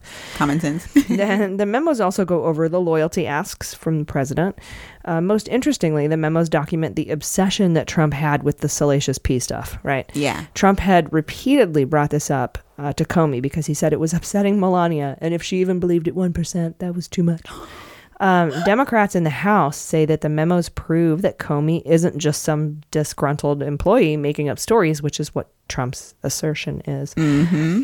Jackie Speier tweeted, quote, "Thanks to the House GOP for urging the release of the Comey memos. Oddly, you've proved Comey's consistency and bolstered arguments for obstruction of justice and collusion. Perhaps finish the job and call for the release of Trump's tax returns." Yes. Trump and the Republicans are trying to say that since the memos don't mention collusion, that means there wasn't any. Okay. Trump is also harping on the fact that Comey leaked these memos to the press and that they're classified. But the director and deputy director of the FBI, first of all, have full authority to speak to the press. McCabe also falls in this category, as I mentioned earlier, who Trump also, he worked very hard to discredit him as a witness in the obstruction case against him. Right. But even though Trump is all pissy about Comey leaking the memos and had McCabe... Pissy about Trump. That's beautiful. Thank you. And he had McCabe investigated for speaking to the press. It's documented in the memos that Trump actually encouraged leaking, specifically when asking Comey to leak to the press that he wasn't under investigation. He said, quote, Comey, and this is Comey's memo, quote, "I reminded him that I had told him we were not investigating him and that I told him the congressional leadership the same thing. He said it would be great if that could get out, and several times asked me to find a way to get that out. Mm-hmm. He talked about the guy he read about in the Washington Post today. I think he meant Sergei Milian, and said he didn't know him at all. He said that if there was some satellite, meaning some associate of Trump or Trump's campaign, that did something, it would be good to find that out, but that he hadn't done anything and hoped I would find a way to get it out that we weren't investigating him," unquote. So Trump was encouraging Comey to leak. Just putting that out there. Mm-hmm. Comey said any announcement like that would have to go through the acting attorney general, who I believe at the time was Dana Bente. Mm-hmm. The assumption by Trump that Comey leaked classified documents rests solely on a Fox News report that states that Comey sent 4 memos to the press. And we talked about this earlier. Yeah. That report was incorrect, and none of the information Comey gave to the press was classified. Thank you, Fox News. I didn't know that this was their plan all along. Exactly. It's so Get them from the inside. Another thing we learned from the memos is that the White House actually had serious reservations about Flynn, despite Trump publicly defending him. After a January 27th meeting, Comey wrote this in his memos, quote, "He then went on to explain that he has serious reservations about Mike Flynn's judgment and illustrated with a story from that day in which the president apparently discovered during his toast to Theresa May that redacted had called 4 days ago. Apparently, during the toast, the president said that Prime Minister May had been the first to call him after his inauguration, and Flynn interrupted to say that blank had called him first. Redacted. That name is redacted. Mm-hmm. It was then that the president learned of Redacted's call, and he confronted Flynn about it. Flynn said the return call was scheduled for Saturday, which prompted a heated reply from the president that 6 days was not an appropriate period of time to return a call from the blank of a country like blank. It's like a hip-hop explicit lyrics. Yeah. This isn't blank we're talking about, he said. Trump said if he called blank and didn't get a return call for 6 days, he'd be very upset. The president pointed at his head and said, "This guy has serious judgment issues." All right, so let's look at these blanks. Let me fill him in as I think it went. Yeah. Apparently, during the toast, the president said that Prime Minister May had been the first to call him after his inauguration, and Flynn interrupted to say that Putin actually called him first. It was then that the president learned of the Putin call, and he confronted Flynn about it. Flynn said the return call was scheduled for Saturday, which prompted a heated reply from the president saying that 6 days was not an appropriate period of time to return a call from the president of a country like Russia. This isn't Monaco we're talking about, he said. Trump said that if he called Putin and didn't get a return call for 6 days, he'd be very upset. There you go. So that's what I think. Thank you. That was so much easier. In the redacted bits. Finally, I really don't know what other country would even go in those blanks. Exactly. Yeah, and I'm gonna tell you, I'm guessing. Yeah, but I'm probably educated guess. Yeah, probably right. It's fine. Finally, Comey's memos reveal how confusing it is to talk to Trump. Quote: "The conversation, which was pleasant at all times, was chaotic, with topics touched, left, then returned to later, making it very difficult to recount in a linear fashion. Normally, I can recall all of the pieces of a conversation and the order of a discussion with high confidence. Here, given the nature of it, there is a distinct possibility that while I have the substance right, the order was slightly different. It really was a conversation as jigsaw puzzle, in a way, with pieces picked up, then discarded, then returned to," unquote. And I'm surprised Trump hasn't latched onto that, saying, "See, Lion James Comey memos are fake because I don't make any sense." Yeah. Right. I mean, maybe it's tomorrow. We'll find out if he tweets that. We'll see if you called it. Right? Like, it just seems like that would be the thing to grab onto. Yeah. See, like, look, I'm so nonlinear and idiotic that he can't. He's not making. Yeah, it's in not court. coherent. I'm sure they will. You're probably right. Yeah, that would make sense. Well, I hope there's court. Anyway, guys, sit tight. We'll be right back. Hello, this is AG from Mueller, She Wrote. I would take a minute here to thank all of our subscribers, but they can't hear me right now because they don't have to listen to this shit. Our patrons are truly blessed, you guys. They get access to all of our minisodes, including the entire archive. They get our weekly newsletter that Jordan creates and that includes my research notes. And you'll become a member of the MSW Book Club. This week, we start A Higher Loyalty by James Comey. And the first 50 people that pledge $10 will get a 2-ounce bag of our limited edition From Russia with Love loose leaf Earl Grey polonium tea, blended exclusively for Mueller, She Wrote by joysteaspoon.com, a woman-owned, responsibly sourced tea company that believes in the soul of the tea. There's only 50 of these, so head over to MuellerSheWrote.com and click subscribe now. And thank you for listening.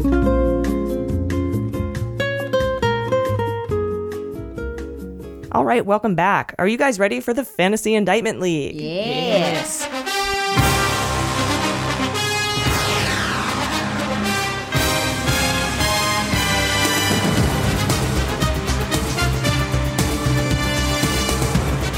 All right, guys. I think that once Mueller prepares this update report for Congress on obstruction of justice, the indictments will start dropping. That's what I think. And we've talked about this several times, and I just slapped my knee. Sorry. It's a knee slapper. Yeah. We've talked about this, what we think is going to be the timing of everything. He could indict the Russians before then, the Russians that hacked the DNC in Podesta, and he might. But now that the president isn't going to talk to Mueller, the report that would have been ready in June, maybe July, could likely be sent to Rosenstein this month or in May. That'd be crazy. So I'd start looking for indictments next month in what I would like to call Mueller May I. Oh, Cinco de... No, it's not going to work. Cinco de Mueller? Mueller Mayday. Mueller Mayday. I don't know. That. Yeah. It's but Mueller yours was better. May. Yours was better, yes. Anyway, so that's what I think is going to happen. You're going to see once he submits this report, it might be... it's a report on the 4 obstructions of justice, right? And it might be, or what did we call it? A cafefe of obstruction. Yeah. Oh, beautiful. And it might be a recommendation to impeach, but he's going to give it to Rosenstein. Rosenstein has to give it to the 4 guys, lady, 3 guys and a lady. And then he'll decide whether to release it to larger Congress or whatever. But at that point, once he files that, I think he will then start dropping these indictments. Drop it like the base. Particularly, at least the Russian indictments on the hack into the RNC or the DNC and the RNC and the Podesta emails and Stone, WikiLeaks, and Assange. And I think he might do the superseding Manafort indictments on collusion or Guccifer too. He's one of the Russians. He's not going to flip. Yeah. And conspiracy. So, which really, honestly, the collusion charge would be espionage. True. So, and I'll volunteer if he wants me to testify. I'll be like, this is all fucked up. You'd be like, I've seen it all. You know what? Here's what I say. They'd be glad to hear from you. I'm sure. Yeah. All right. So I don't know. What do you guys have? Anyone do you want to add to the indictment team? There's people we're probably forgetting because it's just like a whole Sims universe of people involved here. But like, I think we named the major people, and those are the ones that I imagine would come after that report. So yeah, those I think we got. Brody's already on there, right? Yeah. Okay, cool. Yeah, we named pretty much everyone who was in the Minority Report. Okay. And everyone we've done a story on. I mean, pretty much you know, like the Simpsons like picture when all the characters are in there. I think the Russian investigation needs like a picture of everyone. Like that's your generation. My generation would be the Muppets Take Manhattan at the wedding between Kermit the Frog and Miss Piggy, where they have every single Muppet beautiful in the church. We need that. Brings for the Mueller investigation. Yes. I imagine there are more Trump campaign aides too that we don't know the names of that knew things. Absolutely. There's tons of people we just can't even imagine that are on this. And every week I could freeform crop and just add them to the cluster, and then when it's all done, we'll just see how many. Well, the ones that we know about. There's for every one we know about, there's probably 2 that we don't. Totally right. So if we have 80 or 90 people, there could be close to 200. I'm gonna make people this. We don't know about that are not just going to be indicted, but could be subjects, targets, or witnesses. Yeah. Anyway, you guys ready for sabotage? Oh yeah.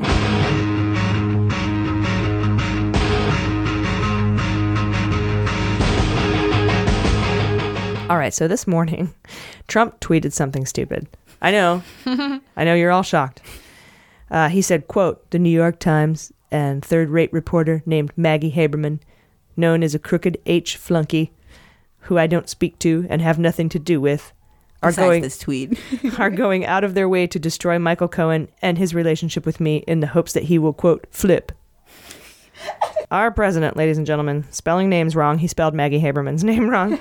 Admitting he's done shit people can flip on him for, and witness tampering. 3 cheers for stable genius. Yay! Yeah, hip hip treason. I don't know. Hip hip treason. That's great. Anyway, so that's my sabotage. It's not going to change my fantasy indictment team at all. Yeah, that is amazing though that it's another self-incriminating tweet. Yeah. Although I'm wondering now if Maggie Haberman is a witness. Oh, he spelled her name wrong. He corrected no it, but he corrected it, but then left the shit in about Cohen flipping. Yeah, it's just so. I guess nobody's smart. Perfect. So very smart. All right, you guys, let's get to questions. How about that? Yes. At KRRMCC asked, quote, "Rundowns on pardons? What's currently allowed? Who's currently eligible? Predictions and what's this new legislation?" I think we covered this. The whole Schneiderman trying to close the loophole in New York so that you can be tried in state for a crime that you've been tried for. For sure. Yeah. And I think it's the top dogs that would get pardoned, not the smaller indicted people. No, yeah, and it was Manafort and Gates, maybe Flynn, maybe Cohen, but even that wouldn't help because I think he has state charges already. Of course, Scooter Libby, because that's totally relevant. Yeah. Just a jab at Comey. Yeah. Yeah. So Carmel Simmons asked, quote, "Why did Cohen drop his defamation suits?" And I think we covered this too. Yeah. Because there is proof that he was in Prague. That's what I think. Yeah. Somebody stamped his shit. Proof of Prague. Yeah. Prague proof. Kimberly Phillips at Hokey Horn, one of our lawyer friends, says, "Hey, it's your law buddy with a couple questions. Would love your opinion on this instead of impeachment.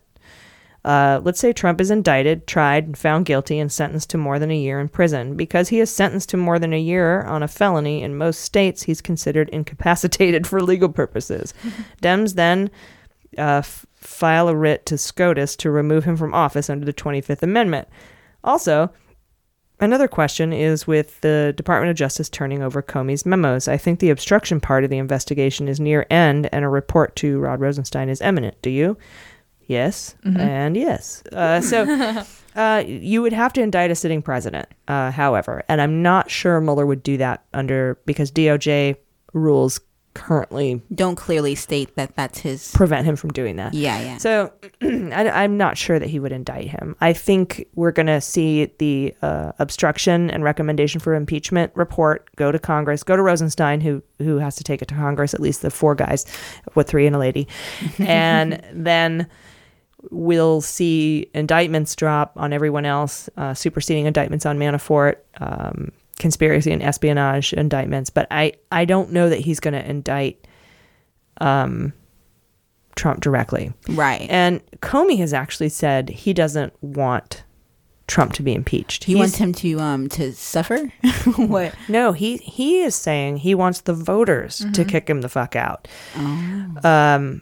Yeah, just let them see him as an unfit leader. Right. Yeah, like take a responsibility for our own power and our own wants actions. Americans to do it. Yeah, which is great, but then again, if Trump isn't gone, then how are we going to stop the Russians from hacking our vote anyways? That's a big thing. Yeah, Comey, and if he's actually criminally liable for his actions. Yeah. Yeah, I don't know. But I do appreciate that thought, Comey. Yeah, thanks for making us do it. Giving us good vibes. Honestly, the longer this goes on, the more I think it's going to happen like that because of just the length of the investigation. And then he might be indicted after, but like with Nixon, right? He actually gets pardoned. elected into a... Yeah, he starts... I don't think Trump will be elected into a second term, though. I don't think so either. I think he's not going to be elected. No, I don't think he'll be elected. It was forever ago in politics and headlines, but like a few months ago, didn't he have like high chances of as an It's incumbent? 2 years from now. You're right. I mean, anything can happen between now and dinner. And I don't know what... That was a Rasmussen poll. I think you're quoting 51%. Probably. And that's a very conservative That poll. was concerning me. Yeah, so I'm glad that's not the case. Yeah, I don't think so. I don't think he'll... But I think what I'm saying though is I don't think that it will come to a conclusion before the election happens, and then I just think he's not going to get elected. The 2020? Mm-hmm. You don't think his shit will come to a conclusion? Other people's shit will. Yeah, that's what I think. That too. makes sense. And so be it. If he's out, then that's fine by me. All right, Amanda Flieger wants to know what we say to the opposition in a debate. So here's her situation. Her family members say that the investigation is a hoax. She says, I have some Fox-watching right-wing family members who have a hard time listening to the truth. Also, a lot of these folks are big on using, as AG calls it, whataboutisms. Very frustrating when I want to have an actual dialogue with them. Man, I have given up trying to... Anyone who still supports Trump, to me, clearly is beyond redemption. Mm-hmm. And I have given up trying to bring them over to the side. I know it's silly because I totally agree with you with the frustration that this is like impossible to change their mind. But I've realized that like the one thing that like all groups agree on is like death. So it's funny because like we don't want to start with fear, but like if we somehow like start from like the only thing that we can say is like inevitable and be like, hey, well, we don't want to die, right? So like let's try to figure out like kind of work backwards, like, well, Trump could potentially do something that makes us all die, so let's just... They're just gonna call that sensationalist. You think so? Wow. For sure. As they're like mutilized and like blowing up. I don't know.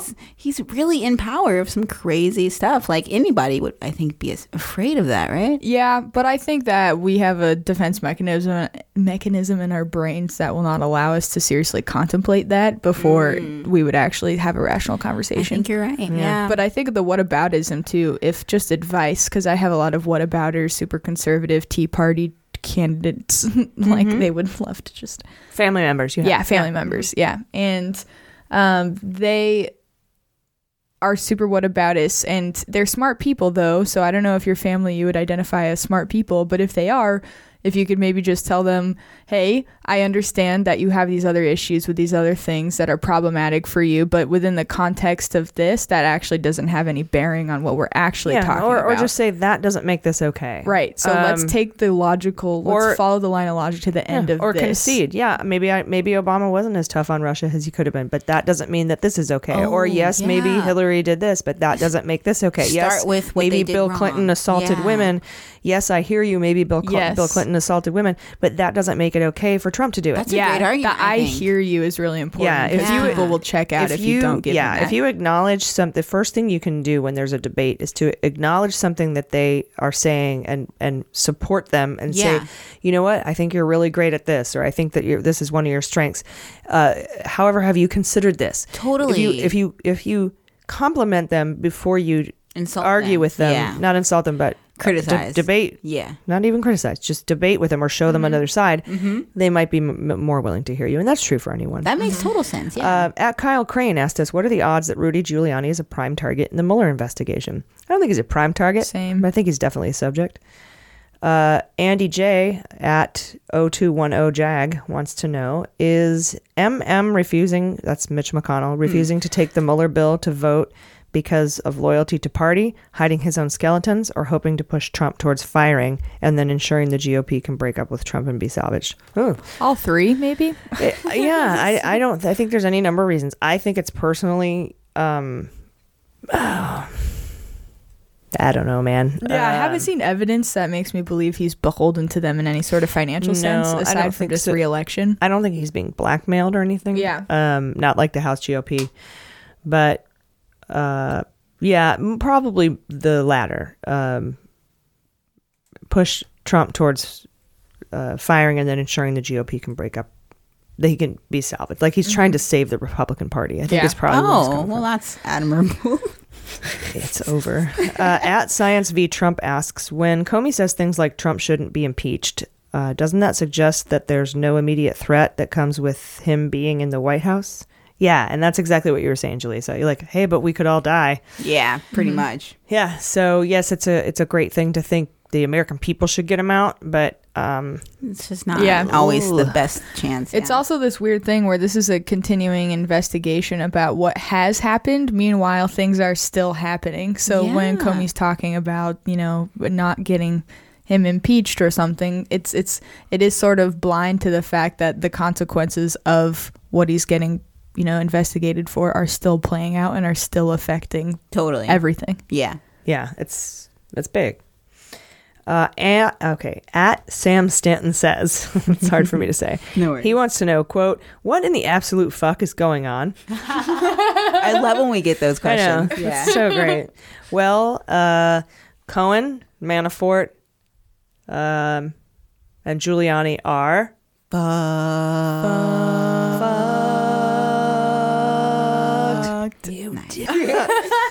Lee Burdick wants to know, quote, was Rudy Giuliani brought in to negotiate Trump's resignation?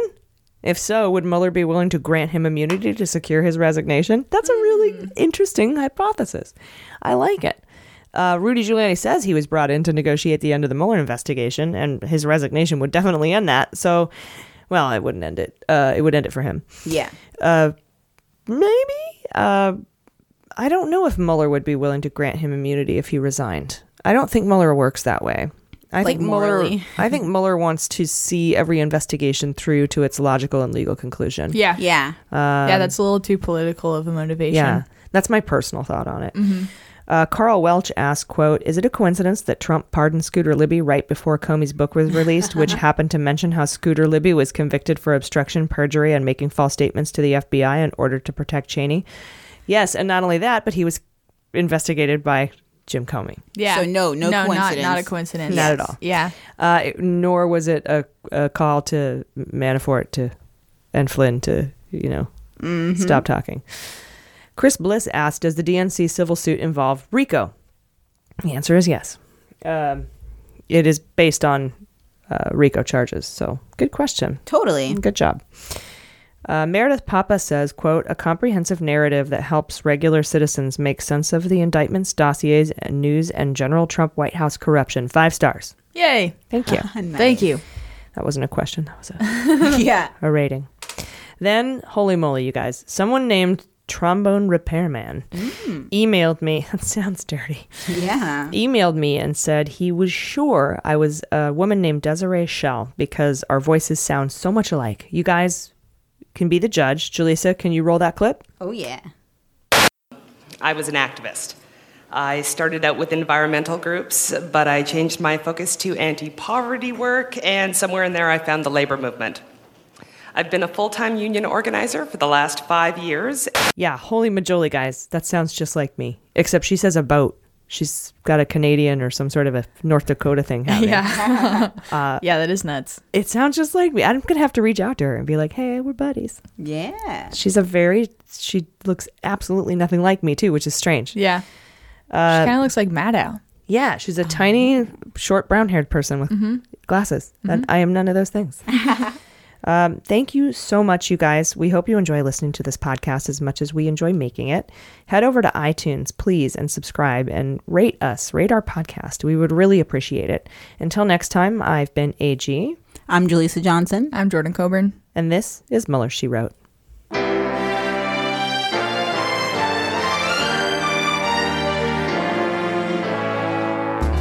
Mueller, She Wrote is produced and engineered by AG with editing and logo design by Jaleesa Johnson. Market consulting by Amanda Reeder at Unicorn Creative. Our digital media director and subscriber manager is Jordan Coburn. Our partners are fastgrass.org and joysteaspoon.com. Fact-checking and research by AG with support from Jaleesa Johnson and Jordan Coburn. This week's episode of Mueller, She Wrote is written by AG, Jaleesa Johnson, Jordan Coburn, Sarah Hirschberger Valencia, Jesse Egan, and Sarah Lee Steiner. Our web design and branding is by Joel Reeder with Moxie Design Studios, and our website is MuellerSheWrote.com.